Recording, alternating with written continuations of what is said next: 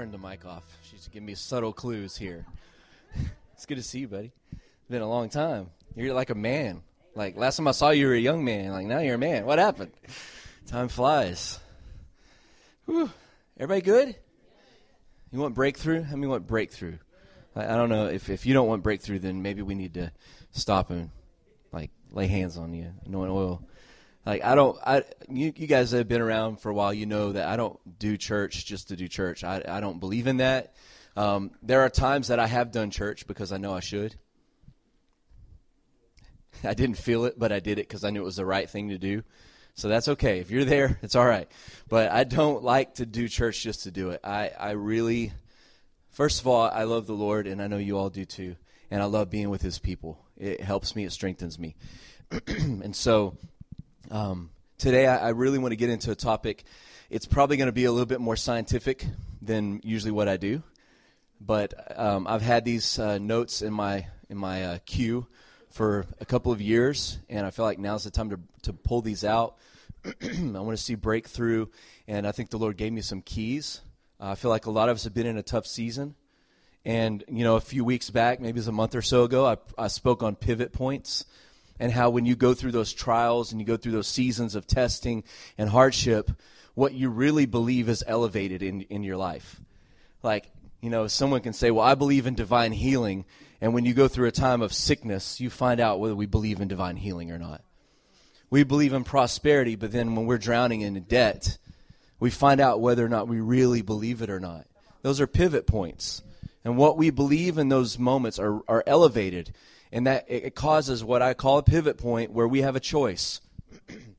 We can go one way or the other. Unfortunately, there are people that I love, people that are close to me that I have seen through the last year, 2 years, go through tough seasons. And some of it seemed like it was out of nowhere. And they had a pivot point, and they chose the wrong direction. And your heart breaks for those people, right? And I know some of us, maybe the Lord was really wanting to increase our authority in an area, and we came to that tight, because going into the kingdom is narrow, it's tight. How many believe that? The word says that. Jesus says, for narrow is the way and straight is the gate that leads to eternal life. So when we go through those straight and narrow places where we feel like we're being squeezed and almost feel like we're dying. Have you ever been there? You literally feel like you're dying? Well, we are. Because with every death, there's a resurrection. So we go through that season of dying, and then we come out on the other side where it's no longer straight and narrow. It's limitless possibilities, because nothing's impossible with God, and nothing's impossible to those that believe. And so I've been looking at these things and assessing them, and I stumbled across a word a few years ago called cognitive dissonance. And I don't know if you ever heard that term. It's a psychological term. I unfortunately attempted to take some psychology classes in college, and that was one of the hardest classes I ever had to take. It was so difficult. I felt like I am so dumb. Like, cognitive dissonance, and you're just saying it. You sound smart until they ask you what it means, and it's just unbelievable. And so I want to talk about that today and what that looks like in the terms of tight, tough seasons and those pivot points. So, Father, we just want to tell you we love you. And you know, I pray this on my own, but I want to pray it now. It is an honor for me to speak your truth. I don't take it lightly. And I don't want to add anything of mine to it, and I don't want to take anything away from what you have. So today I just want you to know that I respect your truth, I respect your word, and I want to handle it well today. And God, I pray that it would unlock people's hearts. Maybe they're in that tough season or that pivot point, and there's this cognitive dissonance that's going on inside of them, this turmoil. And I pray today, Lord, that it will come alive, that your word would come alive in them, that it would produce fruit. God, I ask that you would send Holy Spirit to those friends and loved ones that have stepped away from you. We send your Holy Spirit to them now to woo them back. And God, I pray today, the last thing I ask for is that you give us all boldness and courage, that we would be brave today, that we would be brave and stand upon your promises. In Jesus' name, amen. If you want to open, I've got quite a few scripture references, and I don't always read them. I know sometimes I just quote them from memory, but today I'm probably going to read through a lot of these. It's the first place we'll go is James chapter 1. So that's right after Hebrews, towards the end of the New Testament. It's James chapter 1, and then we will also be in Romans 7 and 8. All right? There may be a couple other places we go, but I don't want to overwhelm you right now with 6 addresses. So we'll go James 1, and we'll do Romans 7 and 8. Amen. James 1, verse 1. And James, a servant of God and of the Lord Jesus Christ, to the 12 tribes who are scattered abroad, greetings. And then here comes the most discouraging words in the Bible. Consider it all joy when you encounter various trials. Well, thanks for that, Lord. I appreciate you encouraging me with that. Consider it all joy. And one translation says diverse trials.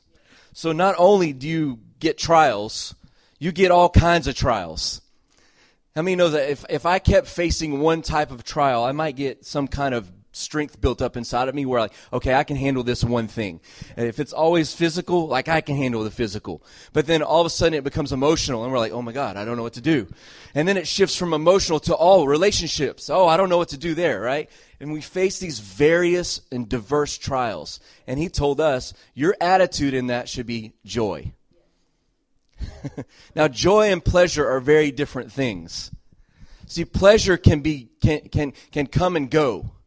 Like if I like a certain kind of food, let's say steak, for instance. Right? You know, who likes steak? Yeah, just a nice steak. Right now, I could just, medium rare, the juice is dripping from it. Yeah. You all went there with me. If you don't like meat, how could you not like meat after eating steak? So when I eat steak, right, it's true. You get a good steak, you're not going to be vegetarian. It's just the truth, right? There's no salad that can make me not want meat. But steak is so good it can make you not want to be vegetarian. So that just proves the argument right there. But pleasure comes from eating the steak. Now, I take that bite, and it's with me for a few seconds. But what's required for pleasure to continue? Another bite. So much so that when your wife buys steak and you look at how much you bought, you're like, that's not enough steak. I want more pleasure than that. I want more steak than that. Joy is not like pleasure. You don't have to keep partaking of something for it to replenish. Joy has its own supply. So when we go through these diverse trials and these testings and these situations that aren't fun, he didn't say take pleasure in that. He said take joy. You need to dig really deep and find something. Find a reservoir. The Bible says that out of your belly will flow rivers. So in that season, we have to figure it out. I don't know what it takes for you to figure it out. I may be different than you. But there are certain things that I have to learn. I have to go through. When Jared needs joy, when Jared needs to reconnect with the joy of the Lord, there are things that I know I need to do for me, that works for me, with my personality, with my history with God. So if you're going through a time where you feel, man, I'm going through diverse trials and various things, and I'm not considering it all joy right now, I'm actually hating this, then find however you can to reconnect with the joy of the Lord.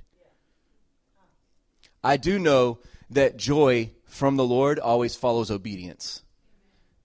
Just that's a fact. So if I find that I'm lacking joy in my life, then I need to retrace my steps and say, okay, did I disobey him? Did I not do something he wanted me to do? Because sometimes it's that. Sometimes it's something he really made an opportunity for us to take this opportunity, and we said, no, I don't want that. And all of a sudden we're depressed, and we don't know why. Why am I so discouraged? Because stepping through that door of obedience would have unlocked a new season for our life. And our spirit is mourning. Our spirit is mourning our disobedience, and sorrow comes from it. So if we're missing joy, reconnect. Find out a place of obedience or a place where we didn't do what we should, and reconnect. So consider it all joy when you go through these trials. Why? Verse 3 tells us, because the testing of your faith produces endurance. We want to be endurance athletes in the kingdom, right? Spiritually. I want to be an endurance athlete. I don't want to be a sprinter in the kingdom. I want to be an endurance athlete. I want to be one of those super marathon runners that runs a marathon every day. I read a story of a couple, they're like 68 and 70 years old, and they literally for a year ran a marathon every day at 68 and 70 years old. And I was thinking, oh my gosh, I can't run one in a year. If I added up days consecutively, I wouldn't get to one in a year. And these guys, that's all they did. They would wake up, they would fuel their bodies, and they would run all day. They'd run their marathon, go home at night, fuel their bodies, go to sleep, and wake up and do it again the next day. 68 and 70 years old. I'm like, how in the world these people do it? I want to be that type of an athlete when it comes to my spirit walk. I want to be an endurance athlete. I want to be one of these super marathon runners, right? And that comes from having joy in these trials. Endurance must be perfected so that we may be perfect and complete, not lacking anything. I mean, we want to be perfect, not lacking anything. I do. I don't want people to say, man, that Jared, he's a really good guy, but you know what I'm talking about? If any of you lacks wisdom, verse 5, let him ask of God, who gives it generously and without reproach, and it will be given to him. You don't know what to do right now. The Lord is longing, like he's drooling to give you wisdom. Just ask him for it. He'll tell you. When you ask, you must ask in faith, not doubting. For anyone who doubts is like the surf of the sea, driven and tossed by the wind. For that man should not think that he will receive anything from the Lord.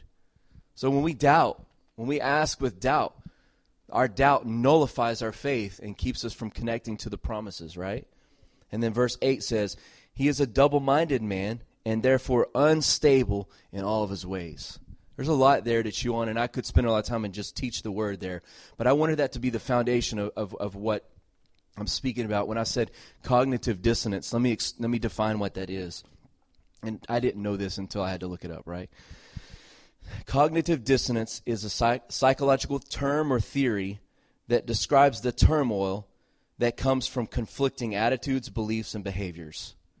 In other words, cognitive dissonance comes when in my head I know that God is the healer, yet in my experience I'm looking and someone's not being healed. That's cognitive dissonance. Like I know this, but I don't see it. There's a disconnect. So what happens is we look for ways to relieve the tension that comes from those things. Some good, some bad. Now, in the kingdom, cognitive dissonance is kind of par for the course because the Bible is very much full of tension. Like Jesus tells his disciples, go and sell your swords and sell all your possessions. And they're like, okay. And then he tells them, and they didn't do anything with it. They didn't do anything with the swords. They just carried them around. Then he tells them, now go and buy swords. And they're like, well, you just told us to sell them. He's like, but yeah, now I'm telling you to go buy them. The kingdom says if you want to live, you have to die. That doesn't make sense. If you want to be the greatest, if you want to be a leader, what do you have to be? You have to be a servant first. The scripture, I mean, we could go on all day literally of these things through the Bible where it looks like, then the Bible sure does contradict itself. No, the Bible doesn't contradict itself. The tension of both truths is what holds truth in its place. Rejoice with those that rejoice. Mourn with those that mourn. Well, which is it? Well, whatever the occasion requires, do it. If someone near you is mourning, mourn with them. Then you turn around and someone's rejoicing. It doesn't matter how you feel. Isn't that cool? It's not attached to whether we feel like doing it or not. It just says if someone's mourning, mourn with them. If someone's rejoicing, rejoice with them. Right? And the kingdom is full of this tension. So cognitive dissonance, that the two truths being real, and the tension that comes from that is always going to happen in the kingdom. And that's why he says, and it's Matthew 4:4, it says, man shall not live by bread alone. And if you know it, finish it with me. But by every word that proceeds out of the mouth of God.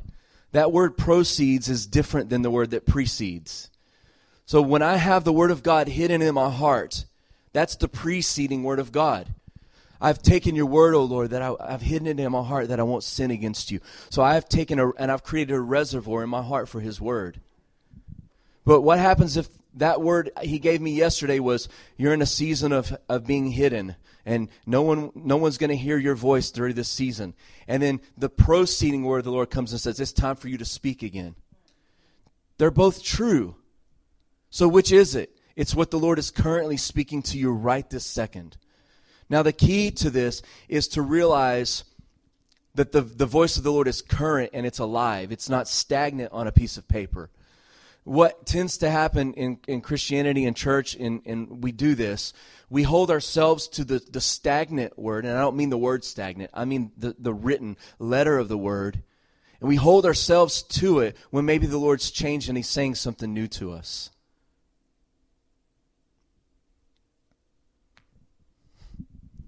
And then we build this culture that says, well, if you're mourning, then there's something wrong with you because we're all rejoicing. There's something wrong with you. No, there's nothing wrong with them. They're mourning. And it's legal for them to mourn.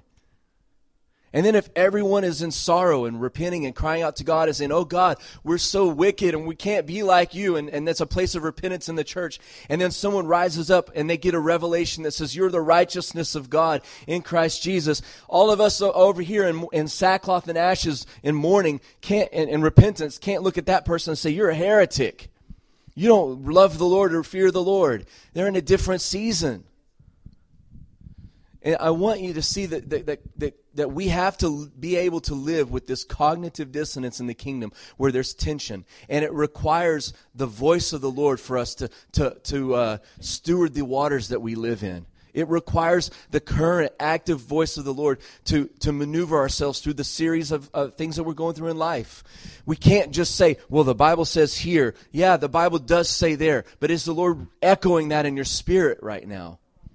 How many have ever tried to apply a truth from the Scripture to a season and it just didn't seem to do anything? Like, I know it's the voice of the Lord. I know it's His Word, but it's not like, there's no edge to the sword or to the axe right now. And I'm trying to cut this root down, and I'm using the Word, and it's not being effective. Does it make the Word ineffective? No. Get a different word. Amen? So we go through these seasons, and it's almost like we're double-minded. Like, man, I really believe this, but I'm experiencing this. Good. You're in the kingdom. There's going to be tension. Can you maintain your belief about who God is in the middle of tension? Jesus Culture just came out with a new worship album, and at the end of one song, one of their worship leaders discussed how their child was born and lived for a few days, and then it passed away. And they were all laying hands on this child and believing for healing and believing for deliverance and miracles to happen for this child, and it didn't happen. The child went ahead and died. And you know what they did? Instead of staying in a place of mourning, they mourned the appropriate time, and then they began to write songs about miracles and how God's the healer. Why? Because in the season of tension, where there was cognitive dissonance in their heart that says, God, you can do anything you want to. Why won't you do this? Have you ever prayed a prayer like that before? God, you could just say the word, and it would change the situation. I know, yet it's not happening. Does it mean that God doesn't care? Does it mean God isn't faithful? No. No. Does that mean we should change what we believe according to what's happening in our life? No. Never. Nunca, nunca, nunca. Never. Amen.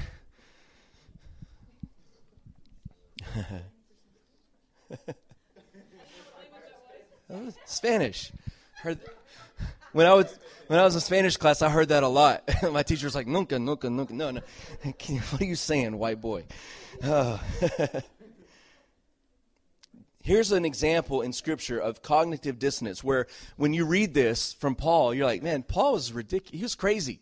He doesn't even make sense here. It was like Dr. Seuss writing. Romans 7, verse 14. For we know that the law is spiritual, but I am flesh. There's that cognitive dissonance. We're spiritual beings living in the flesh. There's some tension going on there, right? Sold into sin. Verse 15. For what I am doing, I don't understand. For I am not practicing what I'd like to do, but I'm doing the very thing that I hate.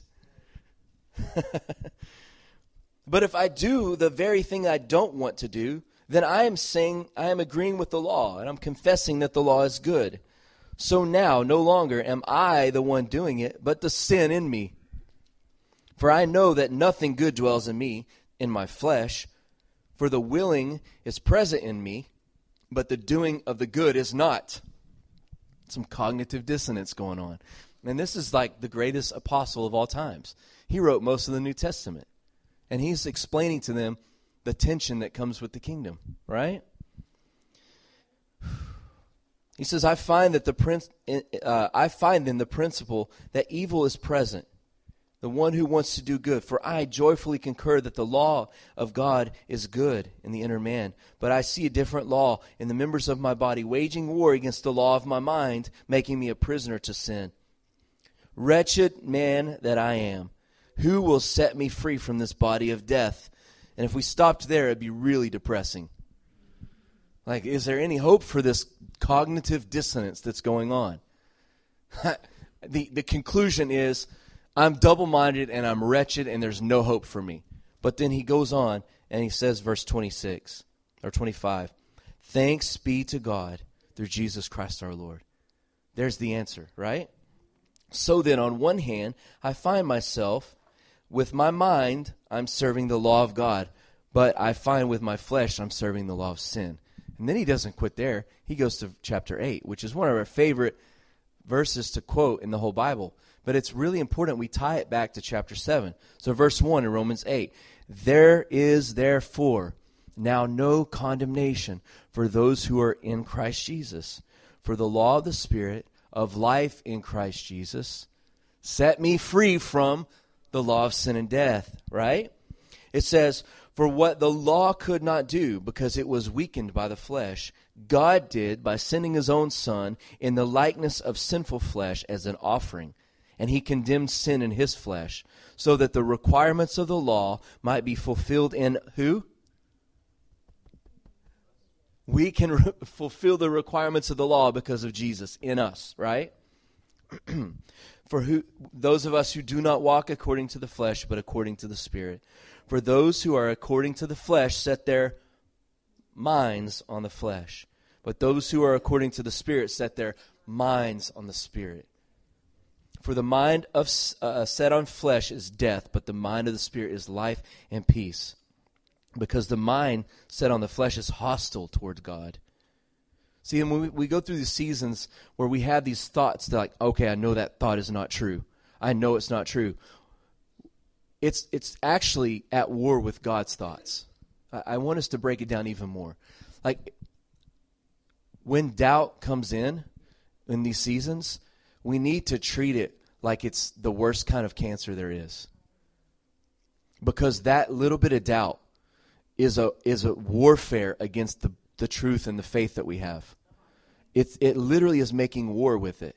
And so even though it feels like, well, I'm just name it, claim it, I'm just saying what I have to say to get through do it. Proclaim the truth over your life until you feel it again. Say it until you feel it. Because when you speak the truth, it makes war with those lies that have come in. Amen? However, you are not in the flesh, but in the Spirit. Verse 9. If indeed the Spirit of God lives in you. Verse 11. If Christ is in you, though the body is dead because of sin, your spirit is alive because of righteousness. And if the Spirit of him who raised Jesus from the dead dwells in you, he who raised him from the dead will also give life to your mortal bodies. So in other words, when we crucify the flesh and the things that come with it, and we connect our spirit to the mind of Christ, our body dies, but then Jesus resurrects that body. So now our bodies can now obey what our spirit tells it to. See, cognitive dissonance often produces a feeling of discomfort, causing us to become motivated to try to release the tension. I want to point out a couple of things here.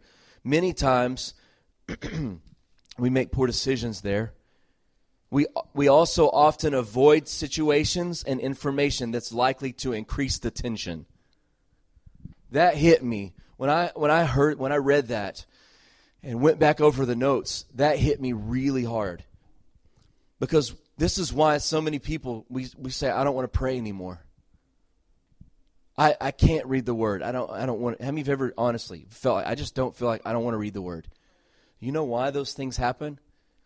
Because there's cognitive dissonance going on. And there is something inside of us. There's a wound, there's an offense, there's something where we've stopped believing it. So when we read it, it creates more tension. If we're not seeing the reality of the kingdom lived out in our life, then what does it do when we read about the kingdom? It draws a more bright line, the difference between the two. And all that seems to do is create more tension inside of us. So what many of us do is, well, I'm just going to go through the motions, but I'm going to stop this, and I'm going to stop doing the things that I know to do because I just can't handle the tension anymore.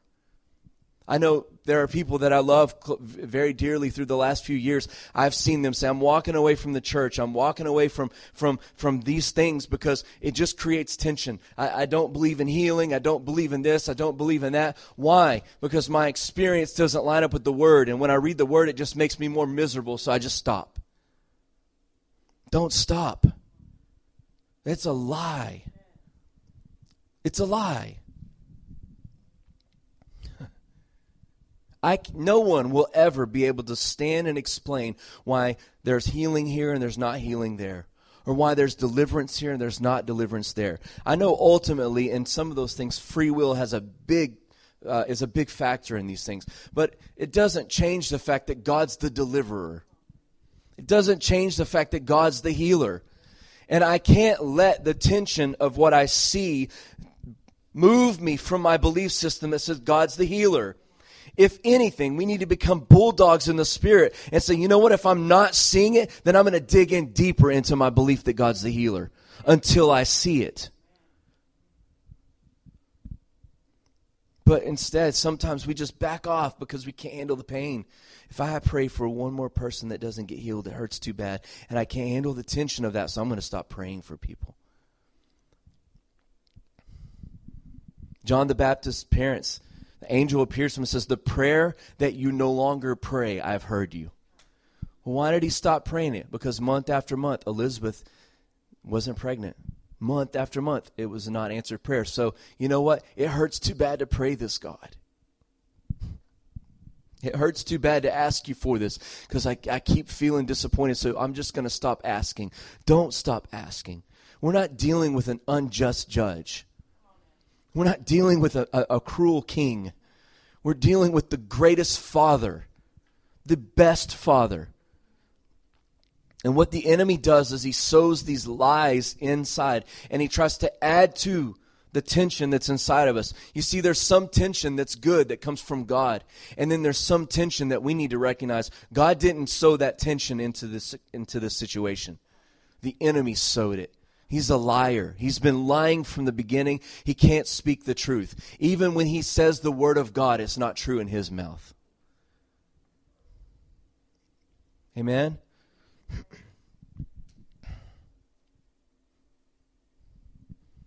Let me take the second side of this. I don't know how much further I'll go today, but not only because of the cognitive dissonance that we feel do we stop doing right things that we know to do, sometimes we give in to temptation because the temptation is so strong. Just to get it to shut up, we give in to it. I can't stop this thing. And the tension between, I want to do what's right and, I want to do what's wrong is so strong that I'm just going to give in to shut up the wrong, and it'll create this peace. That's the worst kind of surrender there is. The Bible says that we become slaves or servants to whatever is our master. So if I am in a place of tension between temptation and doing what's right, and I give in to the temptation, who's my master? Temptation. And Galatians says it is for freedom that Christ set us free. Look, come on, we didn't come into the kingdom to just be put back under bondage. He didn't give us so much for us to surrender it with such little fight. Think about that for a minute. Jesus Christ, the life he lived every day, the decisions that he made that kept him as the pure and holy sacrifice for 30 plus years on this earth, where he always did what the Father wanted him to do, and he always pleased the Father. He didn't do all of that so that you and I could become in bondage again so easily.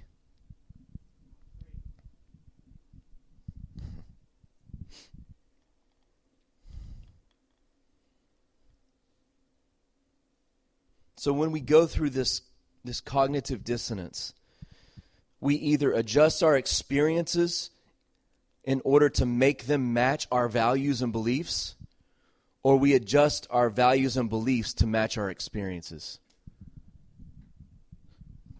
I said it a little bit before, kind of alluded to it, but if I say God's the healer and I don't see that he's healing, then maybe I just need to water down my belief in healing.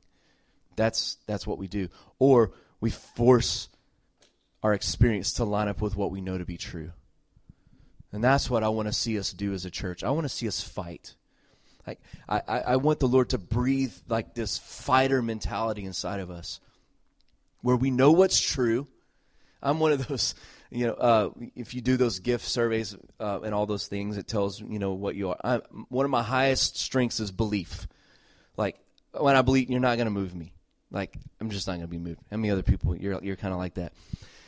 I want our church to be full of people like, you know what? I don't want to be dogmatic and not treat people well, but you know what? This is true, and I'm not moving away from it. And you can like it, you can lump it, as my dad used to say. This is true. It's true, and I'm not backing off of it. And I want us to get that way over our lives, over our families. We're fighting through some things in my family, some things that we're believing God for, things that we're asking God for our sons and for our family. And I'm not going to be moved from knowing God is faithful. And we're not going to be moved from this. So you know what we're going to do? We're going to make adjustments in our life to show what we value, to line up with what we believe to be true. If someone's struggling in our family and they're having a difficult time, then we're going to reduce some things that we do that don't matter. And we're going to add some things that matter, that solidifies and strengthens what we know is good and right and pure. If one of my sons is going through a tough season, is having a hard time, you know what? We're going to change the way we do life until my son gets back in where he needs to be. Using that example. Does that make sense? Cognitive dissonance. I know, God, I gave this child to you. He belongs to you. I know this, but I'm having a tough experience here that doesn't match up with what we covenanted with you when he was a baby. Well, I'm not going to change. Well, maybe he's just not going to follow the Patterson lineage and be a minister. Okay, that's not true. He's going to be number 7 in 7 generation right there. Like I'm sixth generation. They don't have a choice. Matthias and Josiah, they're going to be ministers. Period. They may be marketplace. They may own a business. They may be a professional athlete, soccer. I don't care. But they're going to be a minister, period. It's just a fact. And so if I see them moving away from that, this is what I believe. I'm not going to reduce what I believe to what I'm seeing. I'm going to force this by faith to become what God said it is. And it takes a lot of fight. It does. And I'm glad I look around this room and I see people that are fighters, because I know most of backgrounds where you came from. And for the fact that you're in this room right now shows that you're a fighter. You've gotten up off the mat time and time again. You didn't tap out. They got you in the elbow hole, broke your elbow, and you didn't tap out. And you're still here. Your elbow's hurting, your knee's hurting, you're broken, wounded, but you're still up and you didn't tap out. And I look across the room, you didn't tap out. You're a fighter. So dig deep and find that fight again. We've been through a tough season. It's a tough season for the church across the world. Not just in America, not just in the places where Christians are killed. It's just tough for the church right now. There is a spirit that's been sent to the earth to wear out the saints. It was told about in Daniel that he would wear out the saints if it's possible. Wear out the saints of the Most High. He's trying to do this. Don't quit. Find your second win, your 27th win, your 974th win. Find it. Dig deep. Don't quit.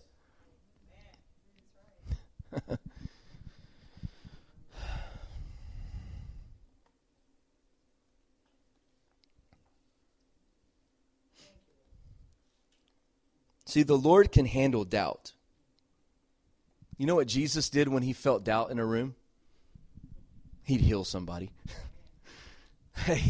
Doubt didn't bother him. But unbelief's a little bit different. Your doubts, they're okay for you to have them, but don't live with them. Amen. Don't give them a key to your house, that kind of thing. Don't show them where the hide key is or whatever. Like, you can have your doubts, but you need to have them settled. Now, unbelief is a very different story. The Bible even teaches that unbelief would shut down the miraculous in the city, where it says that because of their unbelief, Jesus only could do a few miracles. Whoa. You mean my lack of belief in him? And to unbelief means I once believed it, but I don't now. It's beyond doubt. It's not like I'm wondering about this. I'm in a place of cognitive dissonance.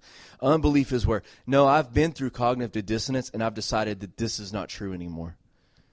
When we do that, we have to go through a season where we repent for that. It's not just a doubt. It's not just a cute little doubt. It's a terrorist. Unbelief is a terrorist. It wages war on us. So if you feel like you've been slipping into unbelief, like I just don't know if I believe that anymore, maybe you've even said that. I just don't know about that anymore. That word anymore indicates that you're leaving something that you once knew to be true. Don't leave your first love. Don't leave the first truths that you discovered. A few weeks ago, Mandy read that. Go back and do what you did at first. We had a great talk this week, and she was saying, when I first came to the Lord, no one had to tell me to read the Bible. No one had to tell me to pray. No one had to tell me to go to church and come to prayer meeting and be discipled. Like, I just did it because I knew that's what I needed to do. Yet we get saved over a long period of time, and then everyone has to tell us to pray. And everyone has to tell us to read the Word. Go back. What if we unbelieved?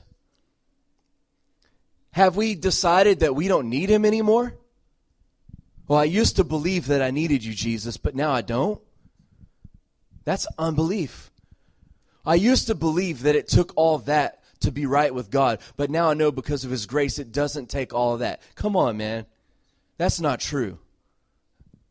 It will always take all of that to stay with him. Yeah, it's a free thing. He paid for it all. He gave us access. He just turned the keys of the kingdom to us, right? But it still takes all of that to stay there. It does. And we can't leave foundational things. We can't leave principal things because there's tension in our life.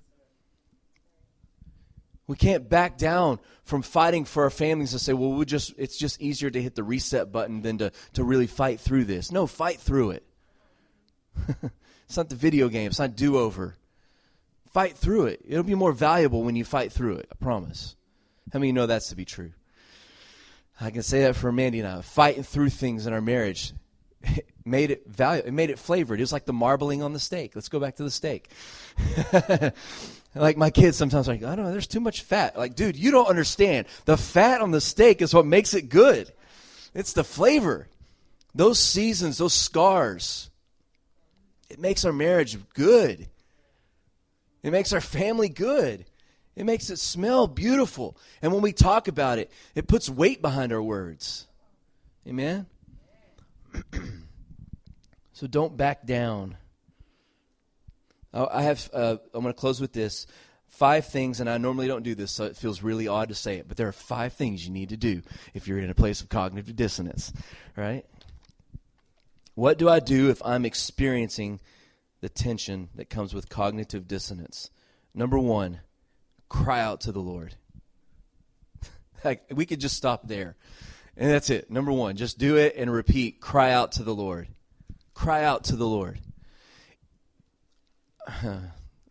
I'll try to do this like and not give all the details. But so the other night, one of my sons was really upset about something that we're experiencing, something that we're going through, and he's really upset, and he starts to cry, but then he stops himself. Like, we're not supposed to cry, right? Even though their dad's a big crybaby, it's still this thing inside of boys. Well, they start to cry. They know, man, I got to stop this. I'm not supposed to cry. And something came over me, and I was like, no, baby, come here. You need to cry. Because he was experiencing cognitive dissonance. Like, he knows this is right, and what he's seeing is not right. And he's wounded in his heart over it. And he started to cry. And so I brought him close, and I said, baby, you need to let it out. You need to cry. And what did he do? He starts sobbing, crying. Oh, it's beautiful. Yeah, it sounds horrible for me to say that. What an evil dad. No, it was beautiful, beautiful to listen to my son bare his soul, cry out to the Lord. And so I got to teach him something I never thought of before. I've never thought to teach my kids. Sometimes crying is prayer. Sometimes you need to just let it out and cry out to the Lord. So I got to pull both my sons and teach them this lesson and say, you know what? What you're feeling right now is tension between what you know should be and what is. And when you cry to God, you don't even have to say words. That's the Holy Spirit. Crying through your soul is mourning, your body's mourning, and you're crying out to God. And I say, guess what God does? He takes your tears and he bottles them up because they're precious to him. And he sits them, and every day when he looks at the tears, he remembers what's important to you, and he fights for you concerning your tears. So if you're going through some cognitive dissonance, that nothing seems to add up, cry out to the Lord. Bare your soul. Yeah, some of you need to right now. Just let it go. It's okay. Just let it out. You've been through a hard season. You've had some wounds. Just let it go.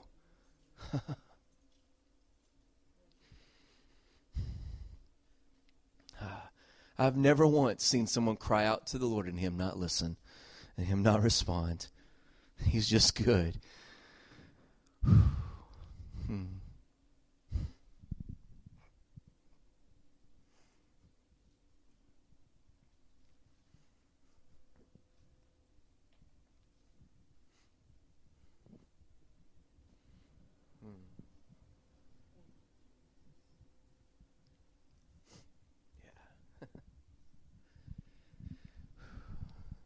If you're being ministered right now, just you check out and do what you need to do. And you can get the notes later for the other 4, because this one matters for you. Just let it go. You're not going to bother anyone here. You just do what you need to do right now. Yeah. I cried out to the Lord and he rescued me. I cried out to the Lord and he heard my petition. He fixed what was wrong. I cried out to the Lord and he gave me justice. Cried out to the Lord and he gave me son and daughter.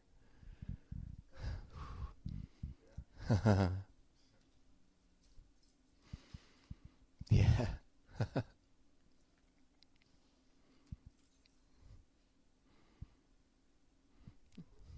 Rachel cried out for children. Give me children or kill me. And then the Lord remembered Rachel. Yeah, Lord. Y'all continue. Just press into the Lord. I'm going to give you the other 4 real quick. After we cry out to the Lord, we have to repent. We have to change the way we think about things. And go back to the first things. Number 3, identify what is true and what is a lie. If it's truth, apprehend it and hang on to it. If it's a lie, reject it like Dikembe Mutombo. Not today. Number 4, so cry out to the Lord. Repent. Find the truth. Find the lies. Number 4, do the good you know to do. See, when we put our beliefs into action, it connects us to the supernatural. And it changes things, right?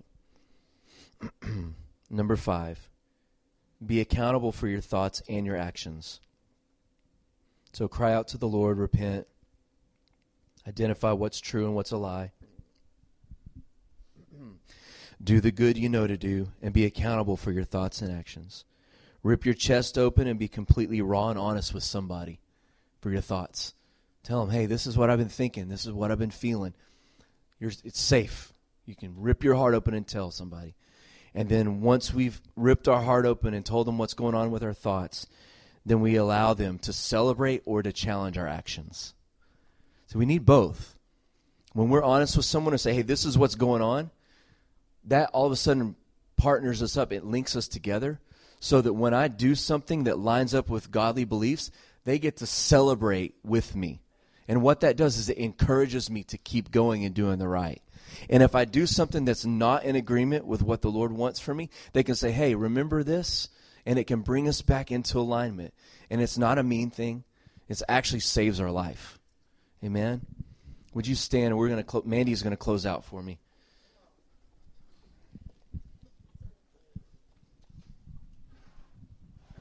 So we just want to open up the altar for ministry time, and I was reminded of 2 Corinthians 10:5, and it says that, we'll go back. For though we live in the world, we do not wage war as the world does. The weapons we fight with have divine power to demolish strongholds. The weapons we fight with are not the weapons of the world. On the contrary, they have divine power to demolish strongholds. We demolish arguments and every pretension that sets itself up against the knowledge of God, and we take captive every thought to make it obedient to Christ. Amen. And that's what I want to do. I just felt like, even just what Jared was saying at the end, opening up and ripping up, bearing your soul, confessing one to another. This is the place to do it. So the altar call, I feel like, I know that even in pre-service prayer, really, we specifically were praying against lies and canceling assignments and even doubts and things like that may be waging war against us. And so that's the altar call. If you've been experiencing anything like that lately, I want to invite you to come and we're going to pray. We're going to anoint you. We're going to pray and we're going to leave that here. And we need to exchange. We need to get God's heart and God's mind. We need to get his thoughts on the matter. And I was talking to one of my sons last night and was telling him, every day we shouldn't allow a day and we shouldn't allow a moment, even just like our moments here together, to go by where we don't allow ourselves to get whatever it is, whatever those fears, those worries, the doubts, the lies, that we don't lay those things down. We should never allow a day to go by and we lay our heads on our pillows at night and allow the sun to go down on our anger or allow the sun to go down on, whatever it is, the doubts, the fear, the lies, whatever it is. So if the way you can identify a lie is if hope is void in a situation. So let me just pray, and then I'm going to open up the altar and invite you to come. We want to pray for you. Holy Spirit, we just invite you. We know you're here, but I just invite you to come and speak to every heart even now and expose, reveal to us any area that we've believed a lie in. Any area, Lord. Any part of our heart that may be experiencing doubt, hopelessness. Lord, you came and you did and went through all that you did so that we could live life victoriously, so we would have hope.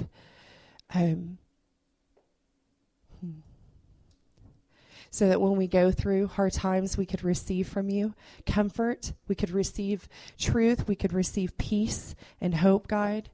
And we don't want to live less than that, Father. We don't want to live less than that. And I just thank you, Lord, that you're here. We thank you for your presence, that you've been with us. And we just invite you to reveal and expose, shine a light on the parts that don't belong inside of our hearts, God. Reveal any thoughts that maybe we've even partnered with, maybe even dreams that we stopped dreaming because of fear or disappointment. Lord, I just break that off right now in the name of Jesus. And I just thank you, Lord, that you are doing a good thing right now in us. You are doing a good thing right now. And we welcome you to do what you desire to do. We give you our hearts, Lord. We give you our minds. We submit and yield our minds right now to you. And anything exalts itself against the knowledge of you, God, we submit to your feet right now.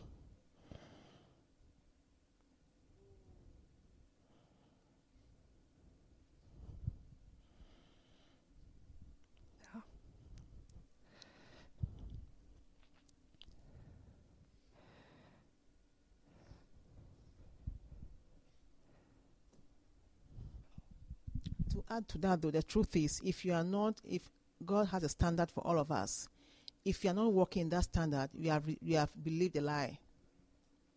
If you're not walking the way he's called you to walk in, you have believed a lie somewhere. That says, I can just do something late for the Lord and that's it, I'm okay. I can come to church whenever I want. I can come to church late whenever, I can not. I mean, you have believed a lie somewhere. You have believed a lie. Yes. So just, go into your heart. Check yourself. Ask yourself, where am I? Where am I with God right now? Am I running to God, or am I taking one step forward and 2 steps back, or 2 steps forward and 1 step back? Is that what I'm doing with the Lord? If that's what you are doing with the Lord, you have believed a lie. You have believed a lie somewhere, and we want to pray for you. And ask the Holy Spirit to help you to identify what lie you have believed. Because you cannot resolve something that you don't know what it is. So ask the Holy Spirit right now to tell you, to reveal to you what lie you have believed, that you have held on to all these years. And let's break it. And once you know the lie, and the next question is, what is God's truth? What is the truth of God? Okay? So, yeah. So we pray for you. Good. All right. He's going to turn on some worship music. You guys, we invite you to come. I told you with the altars, or for anything. It's open for anything. But I want to invite you to come, though. And remember, we're going after, in this house, we're really going after breakthrough. We're really going after revival in us. Okay? And I honestly don't think we should ever leave and not have just got down on our knees and cried out to God, to be really quite honest with you, okay? Whether you're doing great or whether you're not, we're always in need of him. And a lot of times the challenge when we're doing good is to remain a novice and to remain humble and to remain grateful. So I just want to invite everyone to bow before the Lord, come and get prayer. We'd love to pray with you. And let's go after breakthrough together.